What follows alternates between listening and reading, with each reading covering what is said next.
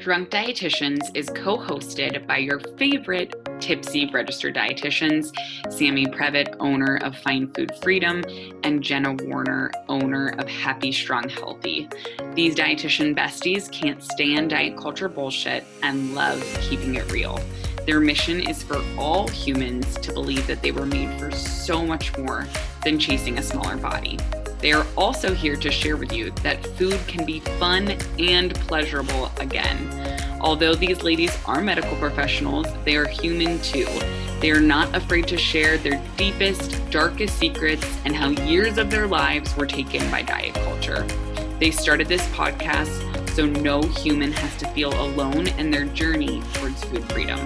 So grab your favorite cocktail and join Sammy and Jenna for a casual happy hour and expect to laugh, cry, learn, and grow. Cheers. Welcome back, everybody. We are on cloud nine right now. As you know by now, we record these little intros after we record the episode so that the episode is super fresh in our brains. And Sam and I just had the privilege of interviewing the OG, as she called it, of intuitive eating. And my heart is full. I'm speechless, which I know I've said before on these episodes, but there's no words to describe the emotions that I feel right now. And there's a lot of emotions that are swirling through my body after this incredible conversation. So with all that being said, Jenna, you didn't say who we interviewed. Oh my God. We interviewed Evelyn Tribole, who they may have been able to guess when you said, I think, the OG of intuitive eating. So she's the co-author with Elise Resch of the Intuitive Eating book. And as anybody who's listened to multiple of our episodes of our podcast, Jenna is currently going through the process of becoming a certified intuitive eating counselor. I just wrapped up my training, becoming a certified intuitive eating counselor. And you can literally only do that under Evelyn and her programming and their programming through intuitiveeating.org. So this is like, she is the reason that Jenna and I are the dietitians that we are today. I'm going to cry. You already know I'm emotional tonight, but and also this is a Friday night recording. So it's been extra fun and just like a way to reflect on this week too. But like Sam said, I mean, we have both admittedly discussed how our practices did not start out this way. And hearing Evelyn's perspective on how that experience has shaped her and shaped us in our teachings now, I think it brought everything really full circle to me, or for me, whatever the grammar is for that one. But I think that it's really important, everybody listening, whether you're a dietitian to be or not, that whatever experience you have with diet culture and wherever you are in your journey, if you can change your perspective, instead of thinking about it as lost time, which I used to do constantly, but to start thinking about it as an experience and as part of your story, but not the end of your story, like she kind of hinted at in different words in this, it's so powerful. And my other huge takeaway, I'm just going to share it now too, is she really talks about, and we get this question constantly, but she talks about, dealing with diet culture in a world where it's so normalized. And her message about focusing on one person at a time is something that will help me sleep tonight. It was just a really beautiful sentiment, and I'm super grateful for this conversation. Yeah, I think that as I've continued, and you shared in this episode how you're kind of still going through that angry phase of, and we say it with total honesty, it truly is a phase of anger and grief. That's really long. Yeah, no, honestly, same. Just go back to all the Fuck Diet Culture Friday videos and you'll see mine on air. But then, she goes through but then you go through a phase of having compassion for those people because, you truly do feel for them because they're entrenched in diet culture. And so, it's just so wild to really bring light to that and to have grace with yourself, just like you have grace with other people, and to recognize that when you go through diet culture, or oppression or fat shaming or whatever it is, and you come out the other side with peace with food in your body, then you can better serve others, and you can, you know, have empathy and have compassion. And it's not that you have to go through diet culture to be an intuitive eating dietitian, because that's not true. There's definitely some gems that Claire. Yeah, Claire tuning. About her. Yeah. But yeah, this episode, between that and then of course, like the $1 million question, can you lose weight and intuitively eat? We get the answer from Evelyn herself. Yeah, boss. So that, I mean, that alone, like, it's just, she's amazing. And as always, we love that you guys are here. We appreciate you. Each week we are growing in numbers, and it means so much to us. So if you have feedback, if you have questions, if you have requests for topics coming up, be sure to connect with us on Instagram at Drunk Dietitians if you haven't already. Like and share, bring a friend on with you. And, you know, like Evelyn says, we have to change the world one person at a time. Yes. And please make sure with this episode, especially, I mean, it's an hour of Evelyn Tribole's work. It is amazing. And it is truly full of golden nuggets. So make sure, please, please, please share this with a few friends. Just send it to people, because it is an amazing episode that will absolutely help, really, really help grow and inspire people. So without further ado, let's get in to the episode with Evelyn Tribole. Welcome back to another episode of Drunk Dietitians. We have literally our favorite dietitian. I think we can say that on this one. Today, maybe, but I'm sure there's many. Yes, there are many. There are many. But as we'll call it, the OG, the original gangster of intuitive eating, we have Evelyn Tribole. Thank you so much for being here.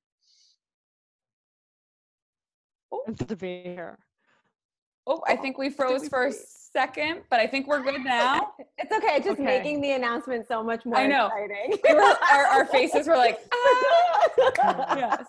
Yes. So I think we're good. But just to I'm going to give you a little bit more of a detailed intro, Evelyn, that I have from your bio that was sent over.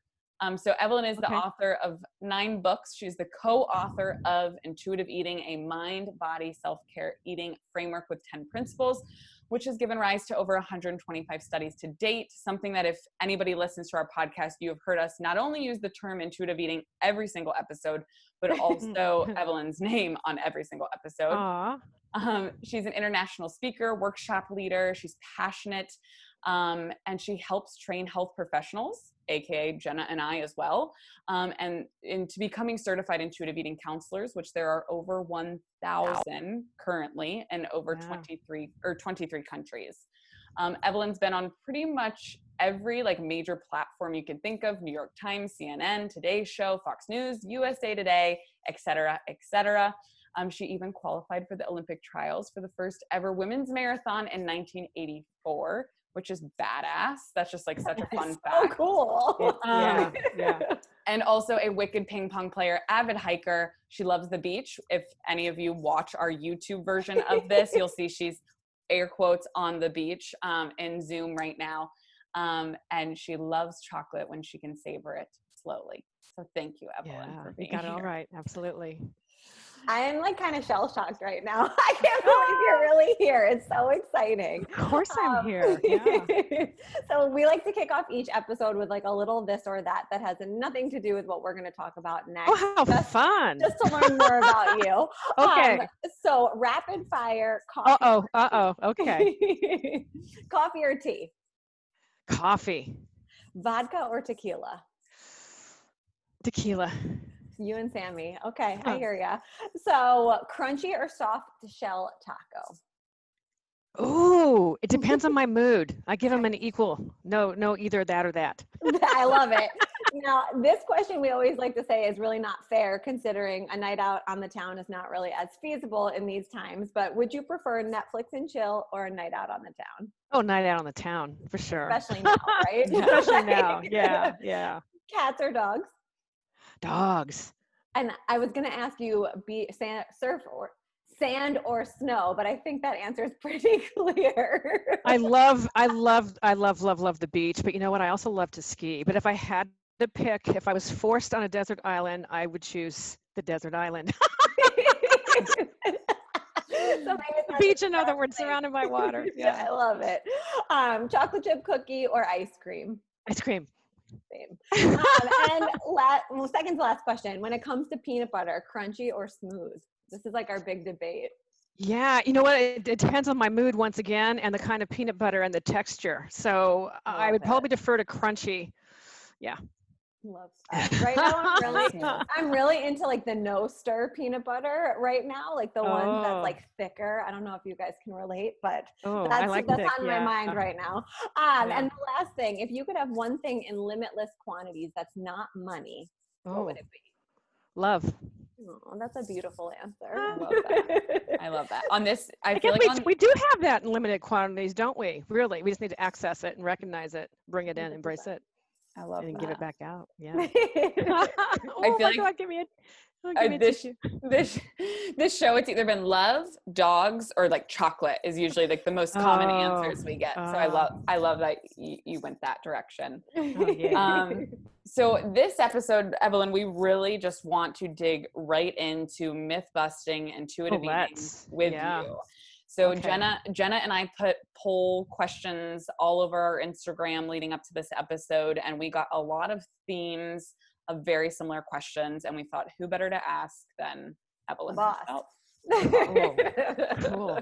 All right. So first up, but actually, hold on. I'm gonna turn back here before we get into questions. I'm going off kilter here, but I would love to hear for people that are listening who have never heard your story before. I know I've heard it a little bit here and there, but I would love, like, Evelyn, have you always been an intuitive eating dietitian, right?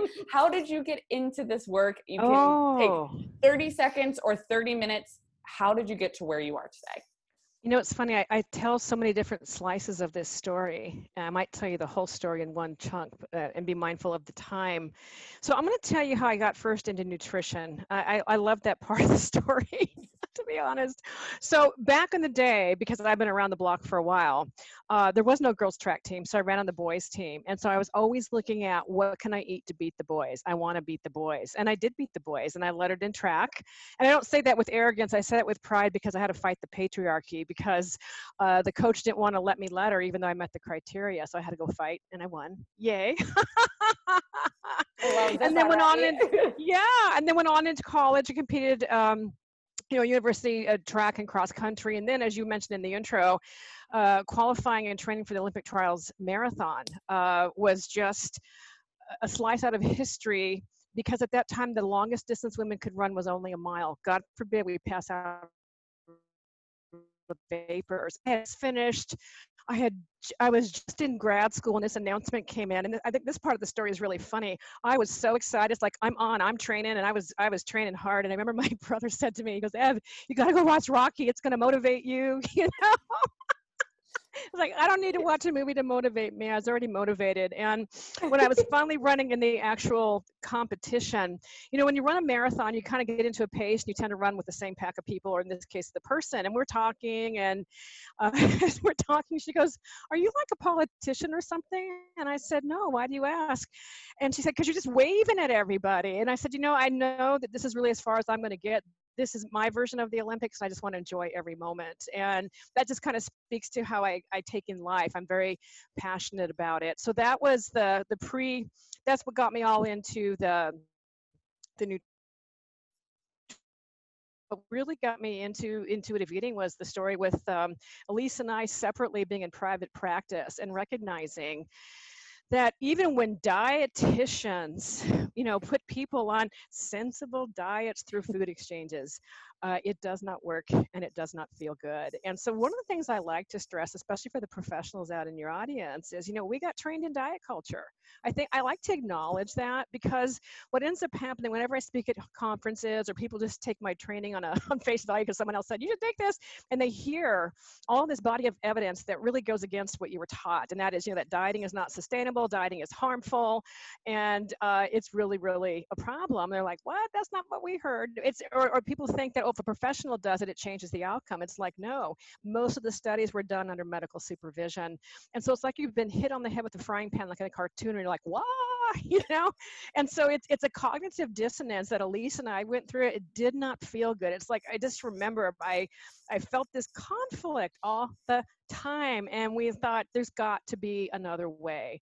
And so we did a deep dive into the research, and then people kind of know I have this really I'm in touch with my inner geek. I love research. We also looked at what was going on in popular psychology. You know, Overcoming Overeating by Hirschman and Munter was a really popular book written by two psychologists on this issue who were already talking about demand feeding.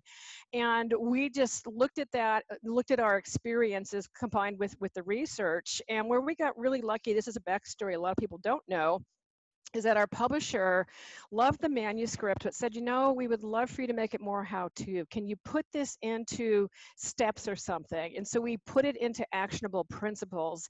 And what that made us so fortunate with is a few years later, Tracy Tilka, the researcher at Ohio State University, read the book, was impacted by it, and said, I wonder if we can define the intuitive eater scientifically, and so what, does it make a difference? And the answer was yes, yes, and yes. And because of her seminal research, she really put intuitive eating on the map and gave a tool for researchers to use to assess what is going on. And so we can say when we first came up with the model and the book, our work was research inspired, but now fast forward today, now we have the 4th edition out 25 years later, and we have over 125 studies and more that are underway now as we speak. And it has really stood the test of time. So it's becoming like, I had a publisher recently say, this is your life's work. And it's like, yeah, it actually is, you know. And the thing that's just so amazing is to be a facilitator and a witness to people's lives changing through this process. And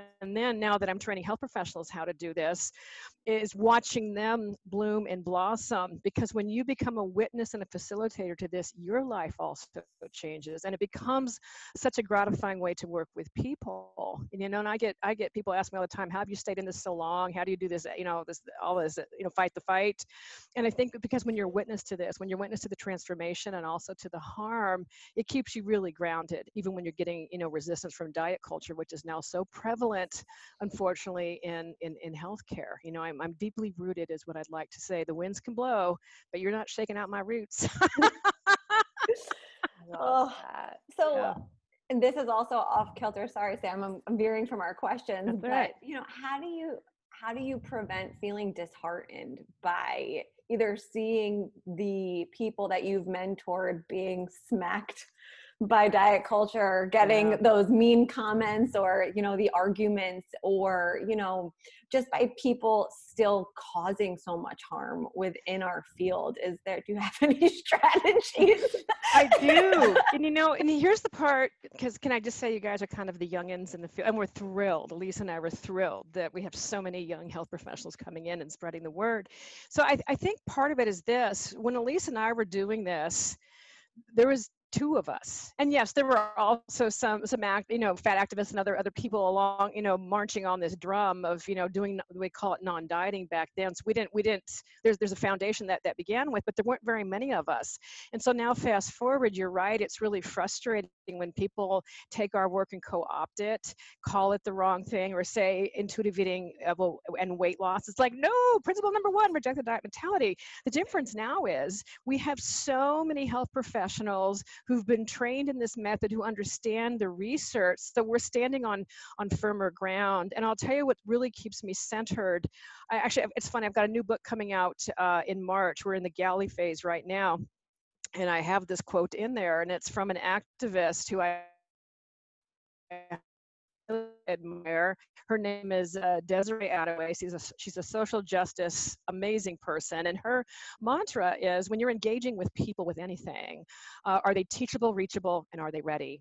So that's part of my guiding principles. And I've modified it just slightly to, and do I have the bandwidth to do this, you know? So for example, I'm not going to even name names on here, but there was a pretty influential social media personality / celebrity that did a takedown on intuitive eating.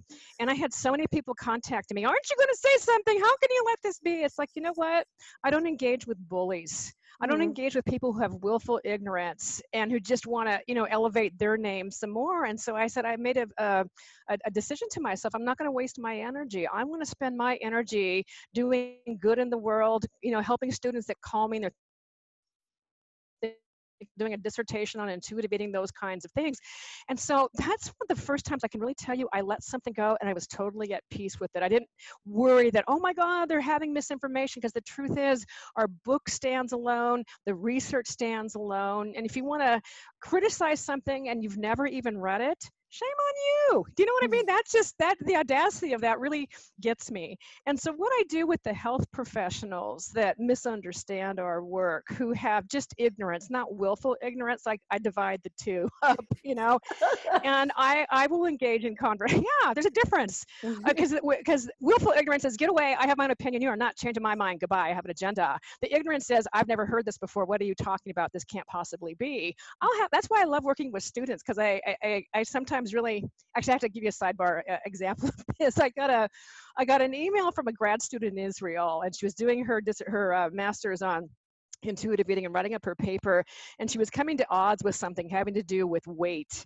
And I said, the questions you're asking are really good, but it's too complex for an email. Let's set up a meeting, and we did. And so she raised all these questions. I gave her all this information. At the end, she goes, wow, my paper is really messed up. And I said, you know what? You really understand our meeting. This is awesome. And I'd rather have you realize that now, because now she was seeing the error of her thinking, to realize that now before you get launched out into the world, And so that's why I like to also say it's normal to have this disbelief or this cognitive dissonance. And so what I say is read the papers that I'm talking about. Read the body of the research and decide for yourself.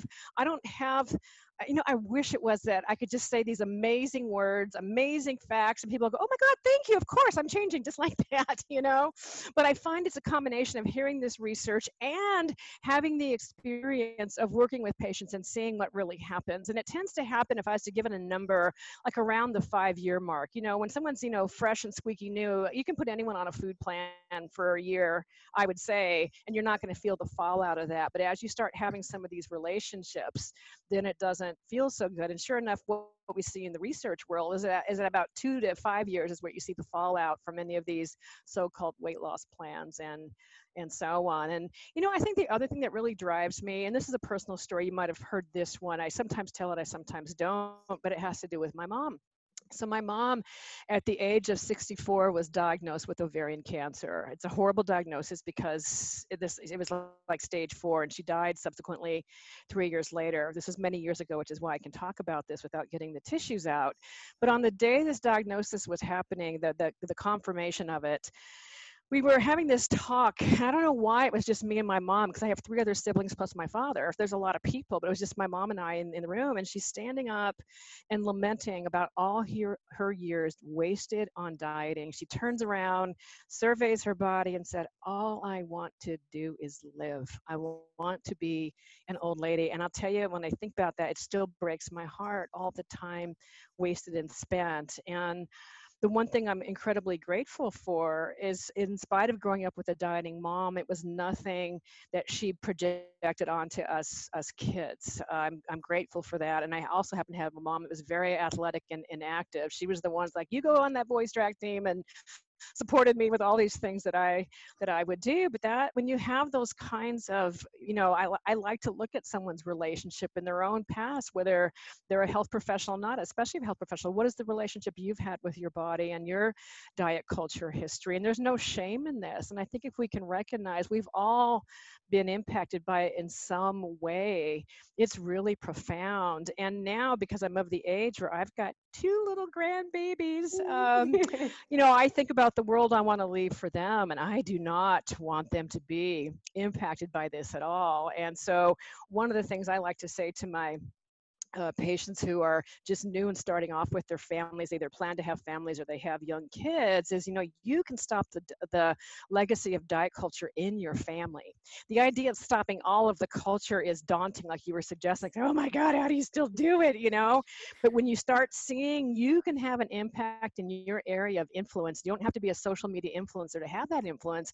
It happens in your meaningful conversations and the relationships that you already have. And so I have great hope with that. I've seen a lot of change and evolving since that as well. And so, but we still have a lot of work to do. We have a lot of work to do. And that's why I come on to podcasts and have conversations, because there's someone out there that might be hearing this for the first time and go, what? Oh, There's another way. I don't have to be at war with my body and living in anxiety with constantly worrying about what I eat, how I eat, and all those kinds of things, So yeah. Woo, long answer to a short question. No, that's best. That's perfect. And that literally answered one of our first questions was about like fitness influencers or, these social media presence or gyms that do these healthy lifestyle cleanses. I'm using lots of air quotes. But so we were going to kind of ask, how do you respond to them? But I think it comes back to, like you said, are they reachable? Are they teachable? Like, do they want to hear this? And starting with just who you can impact and plant seeds with goes so far. And it's so promising, I think, too, because with these RDs to be, like these young dietitians too, they are I would have killed to hear this message in college. Like I wish, but I didn't have it until I was already in a practice preaching weight loss everywhere. And I was like, oh shit, now I gotta, go through this huge transformation. But I wanted everyone to see my mistakes so they can know, like, it's okay. Like you have to have grace with yourself. So it's so great to see, we have a lot of dietitians in training or nutrition students that listen, that they're so interested in this and they don't know where to get the information.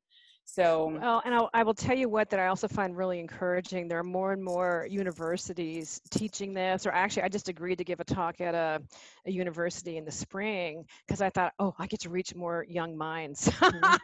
They want this to be in there. And so, to know that there's another way. We don't have to practice in this way. And I've had a lot of young dietitians thinking, oh my God, I got into the wrong career. But then they get introduced to intuitive eating. It's like, and it changes their lives because they see another way that they can work with people. And it's so gratifying because this work is very relational. You remove the dictator or the expert kind of thing, and we center this all on our patients and holding them with unconditional positive regard, and so many patients and clients, and I use the word interchangeably, they haven't had that from other health practitioners. They've had the shaming, they've had the you better do this, you better do that, and to have them be front and center and valued for their fact that they're a human, and that they are the expert of their own experiences, including their thoughts, feelings, lived experience, and all those kinds of things. It's like, what a concept is this? It's profound. It's really profound. Hearing you speak gives me just so much emotions. I think that it's so comforting to just know just the positivity of where you're coming from, and the hope that we can change just one family at a time is just such a beautiful way to think about it. I definitely get lost. Sam is my mentor in this process, and we call it like the phases, and like right now I'm in my angry phase of like realizing what diet culture has taken from me, and the way that it's impacting the people in my life, or that I'm seeing it so much clearer, and it can be really emotional and exhausting when you have to explain yourself over and over again to the people that surround you so closely, and you feel like you're talking to no one. And then talking to you, I'm like, oh my God, this is so real. And then we get into conversations around boundaries, or what do you need to feel safe, that you don't have to constantly be, draining yourself around this. And, one of the things I wanted to say, Sammy, to you, because we were talking about, gosh, your practice originally was, centered around weight loss or whatnot. Not a lot of people know this, but in the 4th edition of Intuitive Eating that just came out, right before we were going to like the publishing stage, you go through all these stages of editing, and there's a page on there that says books by, and it lists the books by the authors. And Elise said, Evan, do you really want to have those books on there? I've got, I don't know, 8 books on there. And then where she was coming from is because they're in diet culture, you know? And I said, yeah, I don't want to erase my history. I want people to see that this is actually, you can change and you can evolve, and there's no shame in that. I didn't know all this stuff that I know now. And in fact, sometimes what a lot of people don't know is my background. When I got out of grad school, I started doing a lot of freelance writing. I used to write for some major magazines, and I will tell you, I got paid a good amount of money to write diet plans. And I really thought I was doing a good deed by showing how you can eat sugar in this 1,200 calorie or whatever the calorie was meal plan. And then I had an epiphany. I'll never forget it. I got called by an editor to do a story, another kind of diet plan. And it was about losing 10 pounds in a week to fit into that little black dress from Christmas to New Year's. And I said, you can't do that. That's not ethical. And so I had this conversation, and that was when I realized, oh my God, all of this is not ethical. And that's the day I stopped writing those kinds of stories. But I did the before and after charts. Oh my God, look at how many calories you'll save, because it's really dramatic. But you don't show all the after. And that is, oh, with the deprivation, you're going to end up obsessing about this food, feeling out of control with it possibly, and inhaling it, and so on and so on. And so I don't get asked very much about that part of my history, because most of my history has been, the book's been around for 25 years, but that's part of my history. And so I say that so many of us came trained like this. It's understandable, and there's still a way out. You know? Yes, I love that. And I think that I openly, and Jenna too, on our podcast, we share our story, and we get so many messages of dietitians like, where do I start? Like that's me, right? Like I'm stuck in this diet culture, and how do I make that transition? And so I think, like you said, it's really important to share our stories and make it known. Like we don't have shame around it, because we did the best with the resources we had and were taught, and we're always learning and growing and staying curious in this.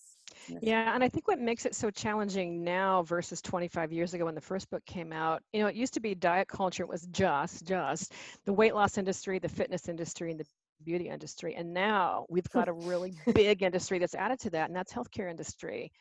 And, ever since it became, weight's always been political, but especially I look at 2013, and that's when the American Medical Association asked their scientific task force, can we say body size is a disease? And they researched and said, no, we don't have enough data to support that idea. And the AMA didn't like it. And they said, vote, and then got outvoted. And it's around that time when you start following health policy, you start following the money, the insurance, and all those kinds of things. It's become monetized and a big industry. And we've got this ginormous statistic in intuitive eating on how much this industry is worth. When you include healthcare, instead of having that $71 billion industry you hear about, it's like $300 billion, and it's predicted to be at $300 billion at 2025. So we have to recognize that's part of it. And I think that's what really, really makes it difficult for patients and clients when they say, but my doctor. And I'll say, but I don't think, if your doctor knew the research, that if weight loss dieting was a medication, it would never be approved because of the failure rate and the harm that it causes. And in addition to all of this, for the great majority of people, it causes the opposite. For up to 2/3 of the people, going on a weight loss diet of some sort predicts more weight gain. And so even if size was a disease, why would you be prescribing something that then would increase size? And I'm always careful when I use that language, because I don't want to perpetuate weight stigma and fat phobia. We can be in different body sizes and be healthy. We need health and dignity for all bodies. It's a profound process that we need to not just deconstruct diet culture, but we need to be dismantling the policies that uphold it. And this includes the policies of oppression, and when you start really digging down, there was a book published last year that really, really just rocked my world. The book called Fearing the Black Body, by The Racial Roots of Fat Phobia, by Sabrina Strings. Do you have it there? Yeah, I was trying to grab it, but then it was. Oh, let me show you. I got it. I got page notes on it. And she does an amazing job of showing that this predates healthcare.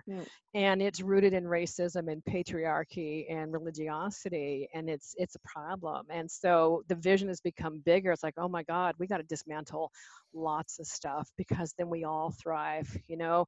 Because one of the challenges with intuitive eating, I really believe it's a beautiful tool and a model. And if you have thin privilege, meaning thin privilege is the way, as you know, society treats you. It's not about how you feel about your body or about any of your struggles that you may have or do have, but it means pretty much you can go into a theater seat, know you're going to fit. You can go into an airline and know you're going to get the seatbelt around you. You can go into a store and have clothing sizes that fit. So when someone has thin privilege and they make peace with food, make peace with their eating, they've become an intuitive eater. It's beautiful. But you take somebody in a marginalized body, a large body or body of color, body of just all different kinds of bodies where they don't feel safe, but especially, let's say right now, a large body, they've made peace with food, they've made peace with their body. They go out to culture, they go outside to a hostile culture, and they get bullied and they get trolled. So we have a lot of work to do. It's not a kumbaya experience for them, you know? So I think we have to recognize that we have a lot of work to do. Yes. Yeah. Thank you so much for bringing light to that and bringing that into this conversation. Of course. We have, I think, a few different episodes. We have one on fat phobia with Erin Flores. We have one on one on thin privilege with Haley Goodrich. So we'll definitely put those in the show notes. So anybody listening who maybe hasn't heard those terms before can go back. About? Yeah, because sometimes you hear those things and it's like, wait, what is that? What? You know, and so really just making sure, we'll make sure that everyone has a little bit more on that. So the big question, which I'm assuming you can maybe guess what the number one question was. When you say big, it's like, wow. How big is it? So I can't wait to hear the way you answer this. Can you lose weight and intuitively eat? Well, it all depends on how you frame the question. So I get many, many iterations of that, as you might know. And so one of the things I like to set up from the front, I want to be transparent about all of this, that the purpose of intuitive eating is to cultivate or heal a healthy relationship with food, mind, and body. That is the purpose of this model. And what happens with someone's body when they are on this path can be basically one of three things. Their body can stay the same, their body weight might go up, or their body weight might go down. And we are not against weight loss per se. What we are against is the pursuit of intentional weight loss, because the moment you do that, it does a couple of things. It disrupts the connection for intuitive eating, because intuitive eating is an inside job. It's connecting with what sounds good, what's going to satisfy me, what's going to honor my hunger, what's all those kinds of things. But the moment you introduce weight into the equation, you're going, that is like what the scale says, what are the portions, what are the macros, all those kinds of things. That's not going to heal that relationship. Now, where this gets really, really interesting is there's some things, stories Lisa and I haven't told around this. We have been approached by some individuals over the years who've lost, a lot of weight, and said, we want to be your ambassador and your spokesperson. And we're like, absolutely not. We're thrilled about your healing. They describe these amazing stories. And it really is a disservice to you that you're defining it that by your body size. And we don't want to give the impression that that's what intuitive eating is about, or that's what you end up with. It's different body diversity is a thing. And so then what's really interesting now is I get clients who will say, yeah, I know what your perspective is on this, but I've got this secret wish and this secret fantasy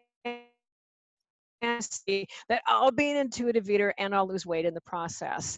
And then I become the splash of reality, and I'll say, but what if that's not your story for your body? And I don't do that to be mean. I just want to manage the expectations. And at the same time, I say this, and to anyone listening, if you have this desire for weight loss, this is in our culture. It's really understandable. There's pressure all around. And if you're somebody in a larger body, it might feel like the only way that you can be safe and not verbally attacked based on what you're eating, all those kinds of things. So, I want to acknowledge that. And for a lot of people, this is the first time they're hearing this. Like, so what do you mean? Oh yeah, I know fad diets don't work, but I'm doing a keto lifestyle, and the lifestyle is kind of, and it's like, but the data aren't out there. And that's what's really interesting when you start doing the deep dive into the research. And so one of the things I like to ask clients or patients is, what is your story story of your body.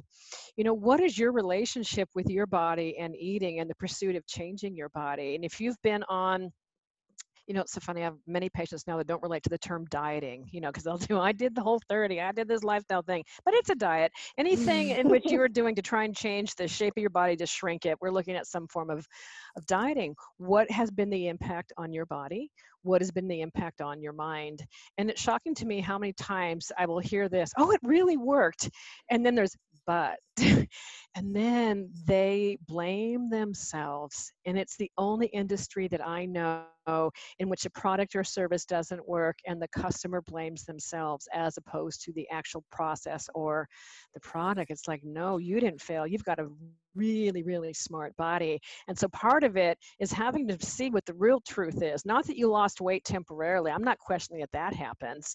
I'm looking at the sustainability and the harm that can end up happening in terms of increased risk of weight stigma, eating disorders, weight cycling, and all these other types of things that end up happening. It's profound. And then when we see right now how the incidence of eating disorders have doubled in the last time period in which they're looked at, a study just came out last year looking at, I think they looked at 90 studies from around the world, and I find that horrifying. And I think part of the reason is that disordered eating has become so normalized. I don't remember people bragging before that they didn't eat, and now they're calling it fasting, or, hey, I put butter in my coffee and I haven't had any carbohydrates, I'm biohacking. And, before that would look preposterous, and now it's become normative, it's unbelievable. And then the other part I look at when I'm talking to people about this is, what is your quality of life like when you've been on these kinds of programs? And that's where it gets really interesting. And I'll say, I'm talking about the background anxiety in your mind about your eating, about your body, and how you are checked out of life in that moment. That relationship, that partner, that friend that you're having dinner with before COVID when we're going out to eat, your body might be there, but your mind has left your body because it's now worrying or counting what you can or can't do, or maybe you skip out on events altogether. That's really profound. It takes you out of your life, and that's, I think, really needs to get taken a look at. And this doesn't get bragged about in diet culture and social media. You don't hear people saying, oh my God, I lost control of my eating. And I hear these stories all the time. I just had a patient say, oh my God, I was on keto and I got so constipated, I almost had to go to ER. I mean, I hear these kinds of stories, and there might be people listening, grimacing right now, going, oh, oh, oh. But these things aren't talked about, let alone glorified. You just see these little blips of pictures before and after. And I think that's one of the things that really get me back to your original question about when health professionals are co-opting intuitive eating and haven't been trained in it. And when they start showing before and after pictures, it's a disservice because it's a tool of diet culture. And we can't use the tools of oppression to get our freedom and liberation. And that's an important type of detail. There's all different kinds of bodies. That might have been your body story. You might be in a great place, but that doesn't mean it's going to be someone else's body story. And it doesn't mean that they're doing it wrong either, So much here to do. Yeah. I love that though. I do. It's this work gets so deep because it is so relational. And once you understand someone's relationship just to their eating, let alone to their body, let alone to their mind, so much. It's such sacred space, and I think what ends up happening as people begin trusting their body in this process, and what I will say is every time you diet or every time you're kind of diet culture thing, it's a disruptor to trust. Yet, every time you honor hunger, you are healing with each bite of food. I find that incredibly, aspirational, inspiring, that each little bite can make a difference. You're saying, here, cells, I'm taking care of you. I'm feeding you. You're going to live, because the cells don't know. It's just getting traumatized every time you intentionally start a diet. Biologically, your body doesn't know that. So there's this healing. And in this process, as people start trusting their bodies, they start trusting other parts of themselves, and their life begins to change. They're showing up for life, and it's just it's beautiful, so that's why, yes, I do get aggravated by the co-opting, but I know what the truth is. And so one of the things I say, if you really want to understand intuitive eating, then read the book, go onto our website. You want to read the research, I'll send you the research. It's all there. It's really there. And then if you want to pick it apart concerns, let's have a conversation. I don't mind having conversations or having people say, hey, you know what? We think intuitive eating could be a little more accessible. Hey, we think, I think that's a fair criticism. That is no problem with that. But when people start making criticisms on something they haven't read and they don't understand the psychology of something or the nuance of something, it can really be problematic. And that's why we started training and certifying health professionals many years ago, is to keep the integrity in the model, It's so funny because I think in the climate that we're in this world right now, I like bucket things that are very personal to speak about, that are like no-nos at the family dinner table. And, politics is one of them for me personally. And I've always put nutrition in that bucket because people are so passionate about their own beliefs, right? And, I've always had this fear around sharing mine. And now I'm like, who wants to talk about it? But it opens up so much vulnerability that I think that if someone hasn't read your book and they have no idea what this process is, it's a big mountain to climb. And so if I could ask you, what would be for somebody that has no idea what intuitive eating is, maybe they're listening to this right now and this sounds kind of foreign to them because they don't know from it, what would be the first like tidbit that you would share? And I laughed because when you were sharing that previous thing in your course that I just took, you said, if you want to be confused by intuitive eating, look at the hashtag on Instagram. Oh, right. Don't do that. There's so much misrepresentation there. But what would be like, just like a little antidote about what this practice is? Yeah. It's so interesting. It's such a straightforward question. And yet, when I answer it, I'm always thinking about who am I talking to when I answer that question. And because I know you're asking this for your audience. So when I'm talking to a teenager, I'm saying, you're the boss of you and no one can tell you what to do about your body. When no one knows how your body feels, what hunger feels like and what will truly satisfy. And they're like, yeah, and they get into this righteous rebellion. When I'm talking to researchers, I start talking about interoceptive awareness and those types of things. And I'm talking to somebody who has, I'll give you some other examples. I'll just say it's a mind-body framework that helps you connect and eat in a way that's enjoyable. Who doesn't want to have joy? Let's bring the joy back in our eating. And this sounds like it's going to be a joke, but it's not. I was having breakfast with a bunch of Buddhists. I kid you not. Buddhist breakfast. And I was new into this group and they were asking me, what do I do for a living? And I remember thinking, what do I want to say to this group? And I said, I teach people how to enjoy eating. Oh, they like that, So that's part of what it is. I'm not trying to be evasive in this, but I'm looking at, when you're looking at tidbits, what are some of those things? So let me give you your listeners some action steps. You can certainly go onto our website and read the principles. That's for free. There's lots of free information on the website. We also have a free community, a free intuitive eating community support group. It's peer-to-peer. We have about 20,000 people in there and it's really, really active. That's another way to get some. I'm always looking for free resources so that if you don't have the resources to even buy the book, there's things you can go to online. So let's go to the source, although you can get the book in the library and those types of things as well. And then sometimes people will ask me, well, what's one step I can take today, And I like those kinds of questions, and I think, well, gosh, there's 10 principles and in each principle, there's many steps, but, sometimes I might just start off with, and Elise and I have had many conversations on this because we're in agreement that, satisfaction, aiming for satisfaction is really the hub of intuitive eating. Ultimately, under eating is not satisfying. Ultimately, eating way past full is not satisfying. But in order to answer that question on, what would a satisfying meal feel like to you and what would that be? I get people like, I have no idea. And it's such a personal question. And I would call it a pleasure-based question. Like, well, what would you need in order to find out? What sounds good? How do you want to feel? And looking at those types of aspects. So part of what it is really going inside. And I'll tell you something funny. When we were writing the 4th edition of Intuitive Eating and updating and rewriting, Lee says, Evelyn, I think you've said intuitive eating is an inside job one time too many. I think you need to take that phrase out. But I do say it a lot. It's an inside job. It's connecting with what's happening to my body right now, not what is some influencer or health professional telling me what's going on with my body right now. So it's a whole different shifting of the focus. But what ends up happening is when you're connecting to your body like that, that cultivates trust. It's experience, and as you start getting these positive experiences, then all the winds of diet culture can blow and blow, and after a while you're not affected by it, you're not seduced by it. I have patients who get to the point they get pissed off. Oh my god, I can't stand. Actually, before they get pissed off, they get jealous. They get envious of their neighbors on some new diet because they miss that feeling. And I'll say, it's really understandable, that feeling that you're talking about. And especially right now, by the way, in a pandemic and with all the uncertainty going on in the world, not just pandemic, but economic, social justice, politics, all of these things. And so now you've got diet culture whispering in your ear, certainty.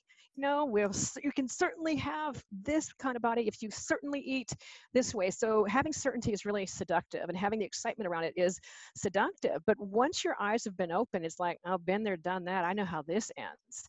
And then what happens with more time and experience, you actually develop compassion for that person. It's like, oh, I wish they were ready to hear about intuitive eating. And sometimes people just need to have one more experience. I've had many clients over the years who'll say, oh my God, I wish I would have come back and well, they'll call me up and they decide, no, intuitive eating sounds lovely, but I want to focus on weight loss. And I'll tell them what will happen if they do that, likely. But, I'm always here and ready to help you.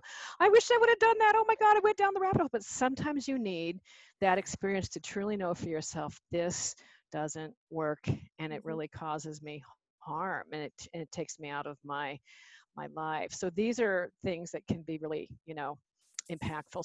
So anyways, with time, pretty soon you're not even curious about those things. But when it happens, because right now I'm finding with the pandemic, it's triggering for a lot of people. You want to go back to old coping mechanisms. And I think sometimes it's helpful to look at dieting and food plans as a coping mechanism, because think about what it does. It gives you certainty, it gives you specific direction, it gives you a fantasy, and it gives you a focus. And all of a sudden you're not worried about the pandemic in this moment, and if we can look at it that way and then start asking, what else can I do? Or what's another way I can cope? And to be honest, I don't know many things that can offer certainty except for taxes and death. And that's not a discussion we're going to have with the patient. But looking at maybe what you need today to cope and tolerate with the situation. What do you need in terms of nurturance or even self-soothing and so on? We can start exploring those things. So when this happens, I tell my patients, they'll describe guilt and shame that they're thinking about dieting. It's like, let's get deeper and look underneath that. Maybe this suggests there's something you need that you haven't looked at, that in the past you've jumped into dieting, but now we have the opportunity to go deeper and we heal a little bit deeper. We can see what's underneath that, so it can be a healing part of a healing entry point, deeper and deeper. Yeah. Amazing. Well, I think it's all about, like we even kind of opened this conversation, just how the training in intuitive eating is so different than diet culture of, when someone would come to you and say, I want to lose weight, we were taught like, let me help you fix it, air quotes. And now when someone comes to me and says, I want to lose weight, why? Tell me more, right? Tell me, what do you really want? And digging deeper into that, I think is so beautiful. Yeah. And not shaming someone in because of their desire. And by the way, I find a lot of the health professionals that I know that I train, they're not intentionally shaming. Sometimes the person is picking up on that. That's their perception. But we have to be careful, which is why I like to affirm it's understandable you have that desire in the culture that we're living in, but we need to look at what the cost is. What are the pros and the cons, Yeah, and absolutely. Yeah, all of that. Yeah, absolutely. So we'll try to squeak one more question in. I was just going to say, should we ask her which one she wants to answer? Ooh, maybe. Wow. Well, I feel like these two can like kind of be blended together, and you can pick one, whatever you can get to. It's totally up to you. So we get a lot of questions, or maybe it's misunderstandings of, I have diabetes, I have high cholesterol, I have PCOS, I have hypothyroidism. Intuitive eating won't work for me because of medical needs or diseases or conditions. And then another one, is meal prepping with intuitive eating. So if I, make my lunch, is that diet culture, right? So I would love for you to, however you want to approach those questions. Yeah, I'd like to answer both of them if we have time for it. So let's start with the meal prep. That's the easier one. And what I like to do is I like to look at what is the intention behind the behavior, and I have seen meal prep be used for self-care, that, and you save some money, you've got the meals kind of planned out. And so when you come home from work or school or whatever it is, it's almost like a no-brainer. And there's a real service in that for the person. And one of the things I like to say is diet culture doesn't get to claim something that's going to help you. And that includes, I've had patients feeling guilty because they want to eat salad for a lunch. Oh no, I'm going back to diet culture. It's like, you know what? Diet culture doesn't get to claim vegetables. When you're making peace with food, that means you don't have to explain if you're going to have a donut, if you're going to have a salad. But usually when someone asks that in the beginning, they have a fear, and the fear that they're heading down diet culture. It's not even what other people are thinking. They just remember when they're obsessed about vegetables or whatnot. And so that's why we look at what's the intention behind the behavior.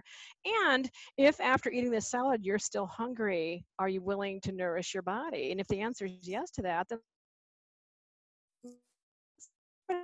have the salad if it sounds really good. No shame, no harm on that. So what's the intention behind the behavior? And then with the meal prep, one of the things I also do is let's see if it's triggering when you actually do it, and if it becomes triggering, then I might suggest let's back off a little bit, or maybe we need to do it in such a way it's not rigid, or maybe you plan for 3 dinners out of a week, and between leftovers and maybe takeout and other types of things, you have the makings for the meals, but they're not, rigidly have to be Monday, Wednesday, Friday. There's more flexibility involved. So I'd be looking at that also. Then to your other question, it's a huge question. The way I would frame it is in the lens of medical nutrition therapy, and that is, can we use intuitive eating and medical nutrition therapy? And the answer is yes. And the way that we integrate it, and it's an integrative thing. And so what I find is that for people to do it well, it usually takes training, training in the specialty of medical nutrition therapy, what it happens to be, and then also in intuitive eating. And if you haven't had training in one of those fields, it feels really awkward. You're not sure what you're doing. So that's something I like to stress on that. And the way I use medical nutrition therapy, it would be under the gentle nutrition principle. So you can implement it. And what it might mean is you might be doing it sooner, because we usually say, oh, you save nutrition for the end. And even though Elise and I have master's degree in nutrition science, we have seen it be so triggering. And until we heal that relationship, it could be very triggering. So what we do is we look at how can we manage this condition that they have. And what I challenge people to do is, how do you know what's being prescribed is actually viable and truly evidence-based? Because I will tell you, I've seen some really wacky things coming out lately around hypothyroid conditions and all these diets that have been prescribed in which there's no data, or there's sloppy data. They did one study and there's no control group. And I've had patients take it as, well, this is what I have to do. And when it can actually be causing harm. So know that there's ways to do this, but we need to do it skillfully, and we also need to consider your situation. One of the things I love to do when I'm working with someone with a history of heart disease, or they have newly diagnosed, is like, what can we be adding into your eating? It's like, what? It's like, yeah, let's start there. And then we'll do some of the fine tunings of the other types of things. So yes, it's possible, but what it might mean for those people asking the questions, you might need to work with a health professional who's trained in those things, because it can be confusing. I understand that. Yeah. That is wonderful. I love that myth busting right there. Yes. I had an email from a client, like literally minutes before we got on, that she's been working with me for 9 months, doing intuitive eating, of course. And she had been on the keto diet for years prior. Her cholesterol was all sorts of high and out of whack. And she went to the doctor, and it dropped dramatically after 9 months of intuitive eting. And the doctor was like, what are you doing? Like, how did this happen? And she was like, could it be? And I was like, yes, it can be. Yes, this is it's the carbs. Yeah. She was like, my mental and physical health. I'm like, that's what it's all about. It's how do we drop the guilt and the shame so we can honor our body and have that mind-body connection. So. Well, and we have to recognize too that there's a lot that's been attributed from a health perspective, it's like, oh, it's just about what you eat. And it's like, oh, health is so much bigger. There's mental health, spiritual health, all these things. Then we start taking a look at social determinants of health. And when you start looking at some of the research coming from these nutrition studies, often they're really shaky. They're just epidemiological studies showing association, not causation. And it gives us a direction of research that yeah, let's fund an intervention study, but it doesn't mean that's the absolutely way we need to be going. And so that's why this relationship that you have with yourself is so important. If the way that you're eating and relating to your body and the food you put into it is shame-based and anxiety-based, that is not good for your health. That contributes to your allostatic load, in which your cortisol levels get stressed. And we know cortisol amplifies, is problematic with many chronic kinds of conditions. So I won't get too complex into the weeds on that. But, and it's weird, as a nutritionist, I'm often deconstructing a lot of nutrition things, when I actually love the science and the research behind it. There's just a lot of faulty information out there because there's a lot of bias in the research, That's a hard one to own, but it's true. Yeah. We live in a world where everybody's an expert, and everyone is an expert of their own body, but everybody is an expert because they eat and they're sharing what's working. And because they have Google. They have Dr. Google. It's so hard. But, and I will share, I was talking to Sam before we hopped on and recorded, and I was crying over a diet culture fight that I'm fighting currently right now, and just taking it so personal. And I think my biggest lesson from this episode right now, which I can't thank you enough for, is just recognizing that this isn't about me. This isn't about that person. This is about some things that are so much bigger than us. And one person at a time is what we need to focus on impacting. So thank you for that clarity. I think that's actually really important. And you know what, when I let that go, because I used to get really personalized like that, but when I let that go and realize I don't need to convince anybody. What I do now is I'll say there's another way that's really beautiful. That there's some research behind. I'd like to tell you about it if you want to. If you want to know about it, I would love to tell you more. I don't feel the need to have to go bop everybody on the head. It's like, you got to get your facts straight. And believe me, I've been there, done that. In fact, in my early days as a dietitian, I'll never forget, I got feedback from somebody who said, when you're answering a question, it's really important not to roll your eyeballs before you answer the question. So I guess they would ask me some question and I'd be like, oh my God, I wouldn't say it, but my eyes would. And so, it's humbling. We all learn about this stuff. So just know that you're in it for the long haul. And, another way that has self-centered me is that maybe a person needs to hear this 10 times, and maybe you're the first person, which means you're barely planting that seed, and other people are going to come along and water it, and someday it comes to fruition. I'll give you an example because it's not that old. I came onto Instagram about 2 years ago. I had no intention of being on Instagram. I, to be honest, had no interest in it. I thought it was a Kardashian thing, but I hired a marketing person, said, you really should get on there. And I was blown away by the people who are already really into intuitive eating. It's like, oh my God, all these seeds, they've been growing. They've been to fruition. It was so exciting to see. It just blew me away. It humbled me. I saw some of the good that can happen with social media, so I've changed my attitude about that.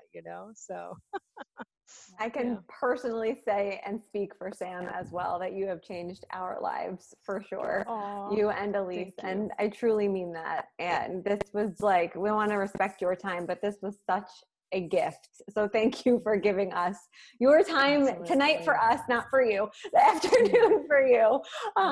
But truly, for anybody listening that could possibly not know who you are at this point, can you tell them where to find you? Well, sure. You can go to our website, intuitiveeating.org. If you want to go to my personal website, it's evelyntribole.com. And you can find me most active on Instagram at Evelyn Tribole. That's probably the most straightforward way. Yeah. Well, thank you so much, Evelyn. Yeah. Guys, thank you so much for listening and being here with us. I am virtually cheersing all of you. We absolutely loved sipping on a cocktail with you and sharing as many nutrition tipsies as possible during this episode. We know there are a ton of pods out there, and we are so appreciative of your time that you spent listening to us today.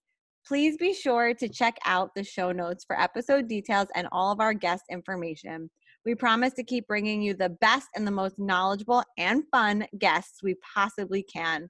Please be sure to subscribe, like, share, and post if you enjoyed our content today.